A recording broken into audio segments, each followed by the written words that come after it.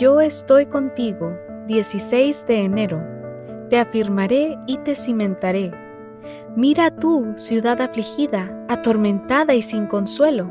Te afirmaré con turquesas y te cimentaré con zafiros. Isaías capítulo 54, versículo 11. Hasta ese momento había conocido Seattle, una hermosa metrópoli situada en la costa noroeste del Pacífico estadounidense, como un lugar innovador y como el centro de operaciones de dos gigantes de nuestro tiempo, Microsoft y Amazon. Sin embargo, mi perspectiva de esa hermosa ciudad cambió cuando leí un artículo publicado en American Way, una revista que siempre se encuentra frente al asiento de cada pasajero de American Airlines. En el artículo se mencionaban diferentes aspectos que caracterizan a la ciudad, lugares imprescindibles para cualquier visitante, su diversidad gastronómica y además que se la denomina la ciudad Esmeralda.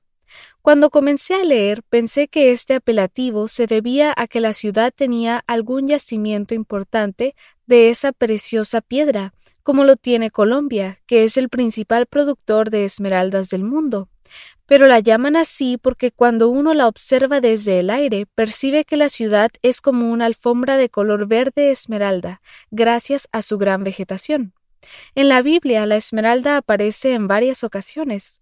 Esta piedra preciosa ocupaba el primer puesto en la segunda hilera del pectoral del sumo sacerdote. Hablando del rey de Tiro como un representante de Lucifer, el profeta Ezequiel lo describe como vestido de esmeralda. También el arco iris que rodea el trono de Dios es semejante en su apariencia a la esmeralda. Juan agrega que la Nueva Jerusalén tendrá un cimiento de esmeralda. Esta sí que será la ciudad esmeralda. El origen de esta imagen, la de una ciudad cimentada sobre piedras preciosas, se remonta a la promesa que aparece en el libro de Isaías. Mira tú, ciudad afligida, atormentada y sin consuelo. Te afirmaré con turquesas y te cimentaré con zafiros. Las turquesas aluden a piedras que eran verdes como la esmeralda, y en la antigüedad los términos eran intercambiables. De hecho, en las diversas traducciones de la Biblia se usan ambas palabras para traducir el mismo término original. Lo maravilloso de esta promesa de Isaías es que nos garantiza que si uno de nosotros se siente abatido, zarandeado, desconsolado, Dios mismo nos afirmará sobre un fundamento sólido y precioso. Quizás alguno de nosotros no tenga la posibilidad de visitar Seattle.